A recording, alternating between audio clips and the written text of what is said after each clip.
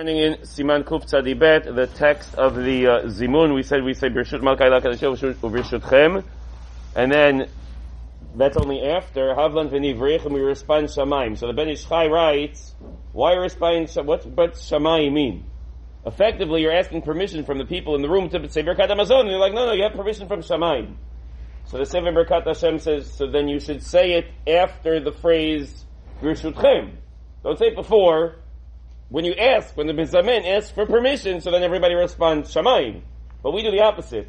Everyone says Shamayim. I haven't yet asked. So some Sfarim put it afterwards. They put it after the Birshutchem.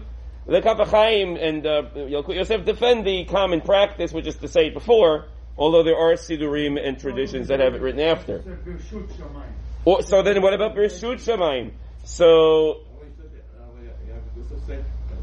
we keep it there.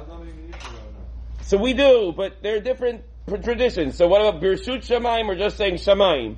So okay, Birshut Shamayim with the Shamayim's permission or just saying the word Shamayim, so that I understand already. It's like assumed.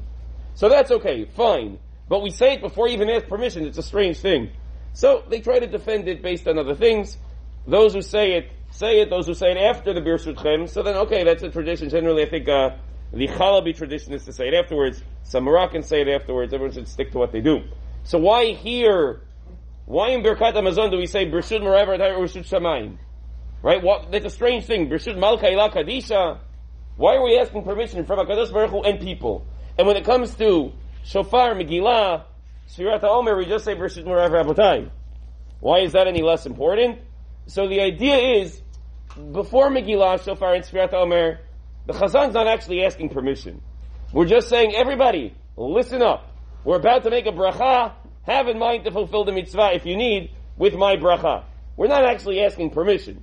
But when it comes to Birkat Hamazon, it's really up to the host to decide who says the Birkat Hamazon. So you're actually asking permission.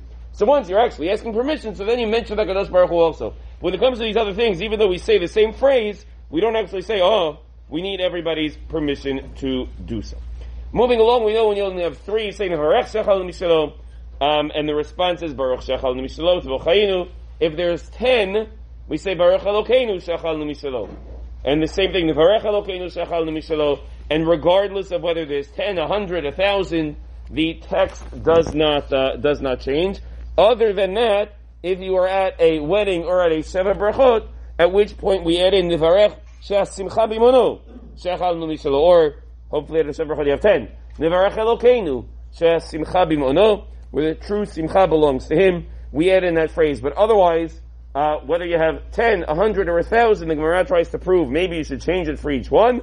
And we assume Halacha L'Maaseh, we keep it the same. Once you have more than a minyan, you don't accomplish any more by having 10,000 people there. You still say the Varech Elokeinu Shechalnu Mishalo.